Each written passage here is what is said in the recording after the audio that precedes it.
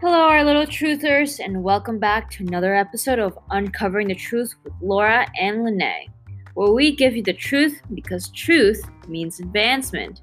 Advancement of the mind, advancement of the person, and most importantly, advancement of the world. Today's episode is brought to you by Saul Goodman, attorney at law. If you're in legal trouble, whether your asylum claim was denied, you're looking to apply for citizenship, or anything you can think of, better call Saul. Yup, better call Saul. Now, guys, on today's episode, it'll be the usual me and Laura conversing and uncovering truths. But we also have some exclusive stories to share with you guys that will add to our rather serious topic this week. But don't worry, we aren't looking to upset you all. As always, we're just looking to clear up some misinformation because our society should not have to live in a lie, especially when this false information can be detrimental to many people. Nothing new, guys, nothing new. Have you ever been told that if you swallow an apple seed, a tree will grow from your stomach? Or that if you say Bloody Mary 3 times in the mirror, you will get spooked by Bloody Mary herself?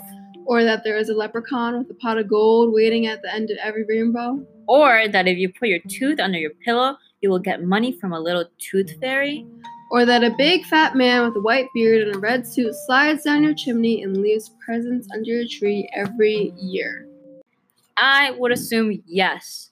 Yes, because society loves to cling on to myths like it's life support. However, do you actually believe this? No. So why would you believe the silly myths that perpetuate negative stereotypes and beliefs about immigrants and people of color? Time and time again, we allow false perceptions to dictate our views, but it is time to put a stop to it at once and for all, no matter how many episodes it takes. Today, we will be talking about some myths about immigration and immigrants, legal and illegal. I know, this is a delicate topic nowadays. However, it shouldn't have to be a topic we tiptoe around when speaking with others. I agree. People feel uncomfortable talking about it because they know that there is such a large spectrum of responses they can evoke. But should a topic that we truly know all the facts on evoke such a response? Well, possibly, but possibly not. Take Trump as an example. We know that he has spoken of grabbing women by their you-know-whats. Fact. And that he has passed it off as quote-unquote locker room talk. Also fact. Facts known by most women in America, yet there is such a large spectrum of responses that you'll receive when you ask women on their views of how much they think Trump respects women. What we're trying to say is we don't know 100% if all this will make the conversation easier, or if we will be able to change some perceptions because it all truly depends on the person. So we are here to just give you guys the tools to draw your own conclusions. But just so you know, we will speak facts here and only facts. And on that note, I will present to you our first myth. Myth number 1, immigrants are taking our jobs. Tell me, Laura, how many times have you been in or overheard a conversation about immigration? And one of the biggest points made by one side was, they're taking jobs away from Americans. I would tell you, but I don't have enough fingers to count on. My point exactly. This is such a popular stance to take, but how true is it? Well, it isn't completely true. In reality, many immigrants coming to America end up taking low-wage and unskilled jobs that most Americans don't want or take. An increased flow of immigrants coming to the U.S. creates a sort of domino effect of work opportunities for Americans. An example of how immigrants can create more jobs is in the aspect of how business flows. Let's take a look at fruit picking more specifically. They pick and provide the fruits and vegetables, which has to be brought to markets by a system of transportation. Job. Then once at the market, has to be sold by workers. Job. And if there are more immigrants, there are more people in the U.S. to feed, meaning an increase in all of these, and an increase in business owners to sell this product. Job. And so on and so forth. I think you guys all get the idea. You know, in the last 20 years, immigration has actually helped save U.S. companies that were backed up and soon to be shut down. Also, I think there is value in speaking upon wages. I agree. So many people have this impression that immigrants are benefiting more than Americans from coming and working here. But let me remind you that immigrants on average are earning approximately $28 an hour, whereas Americans on average are earning $23.99 per hour.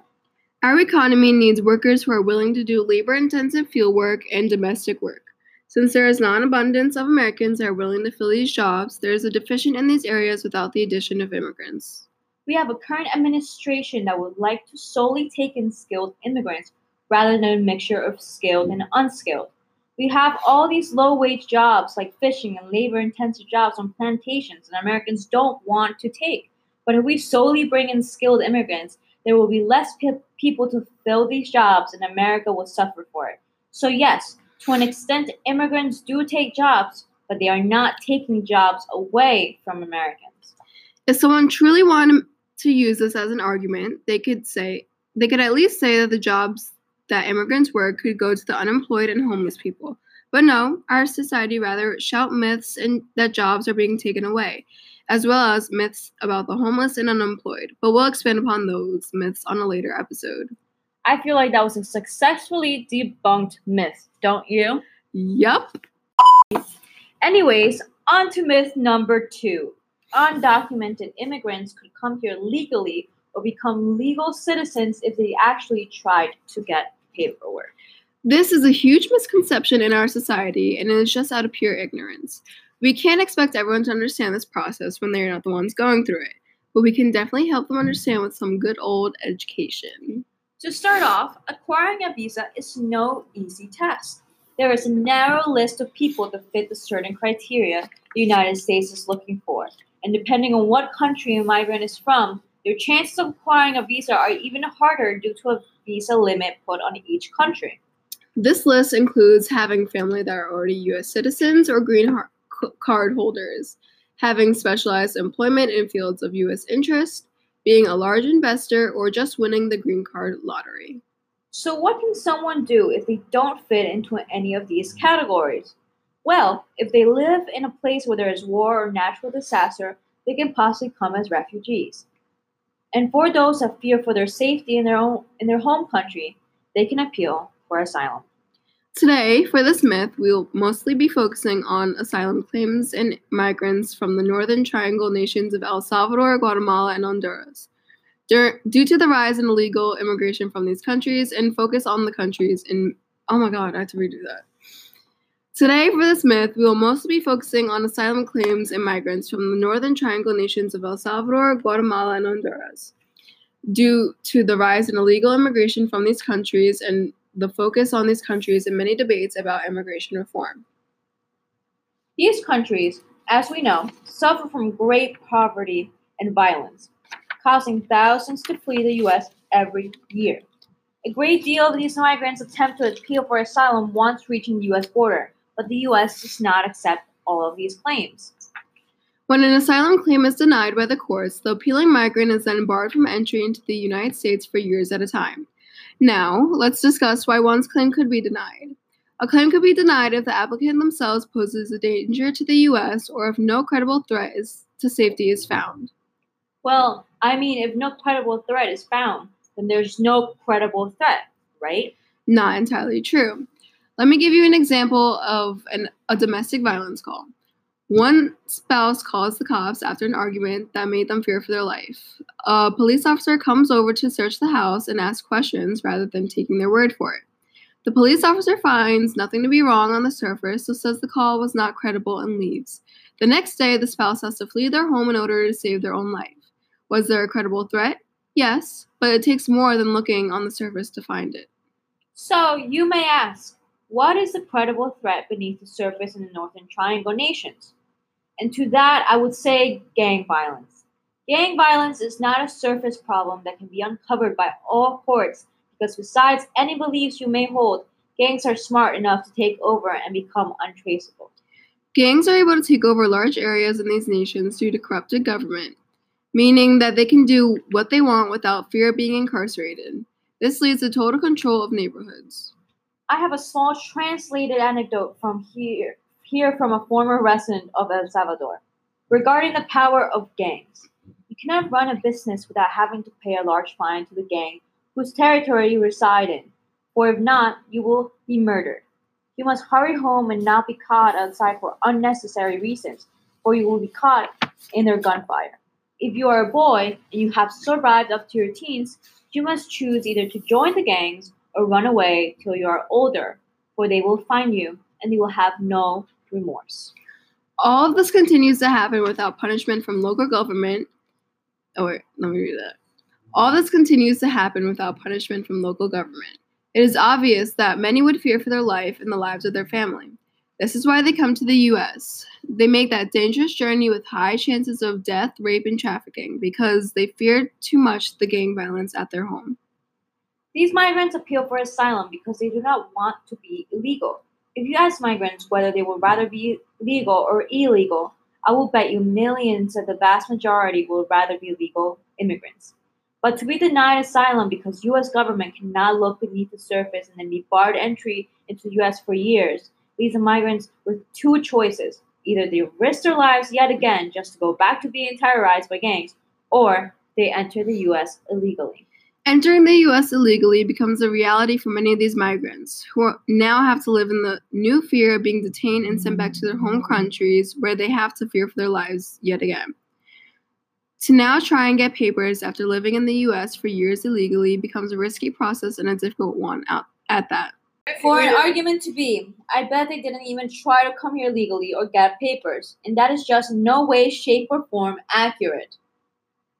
Migrants do not want to be targets, and being illegal puts a huge target on their backs. If they could, they would, which is why the U.S. needs to have a major reform on immigration laws.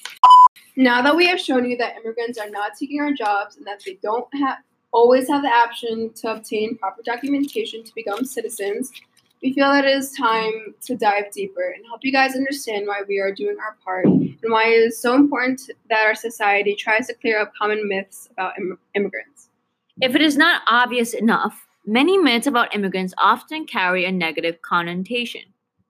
And to some people, that causes them to carry negative feelings about immigrants or anyone they would label as an immigrant, but just the look of their eyes or simply just hearing a language other than English being spoken by people around them.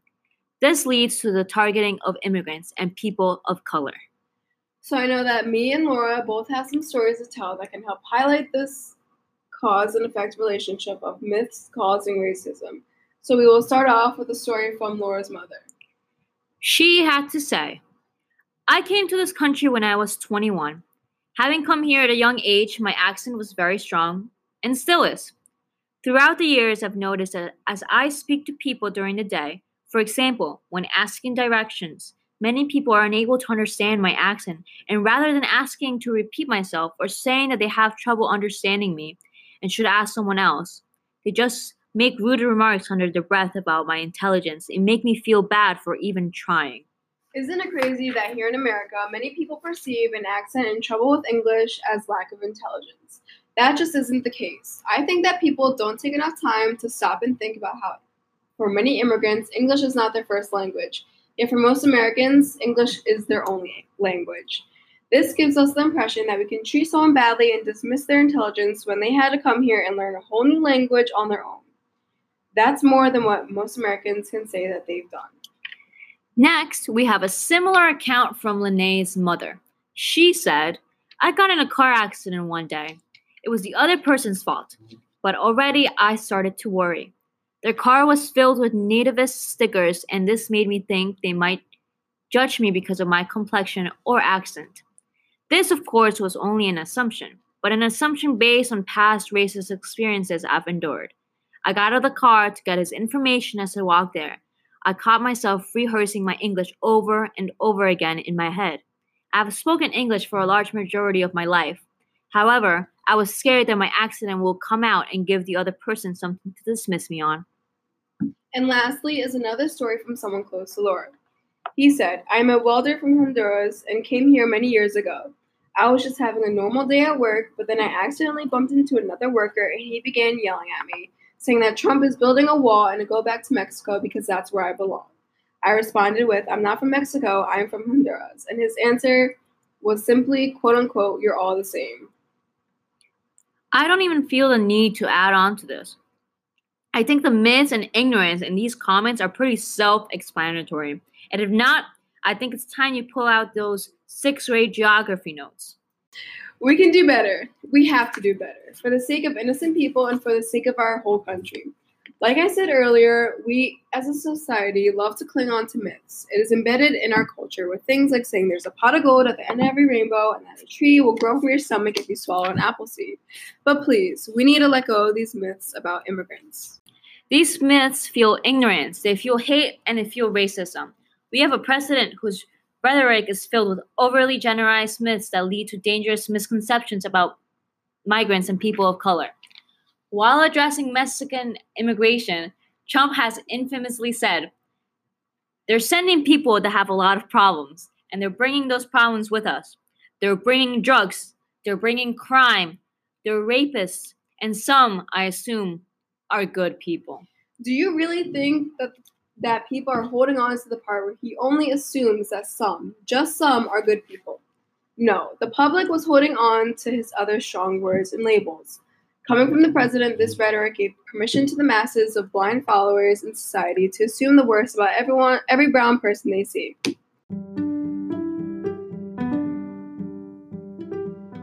Society needs a standard of truth. Each and every week we try to bring the standard to our listeners, but we are only 2 people, which is why we all have to do our part.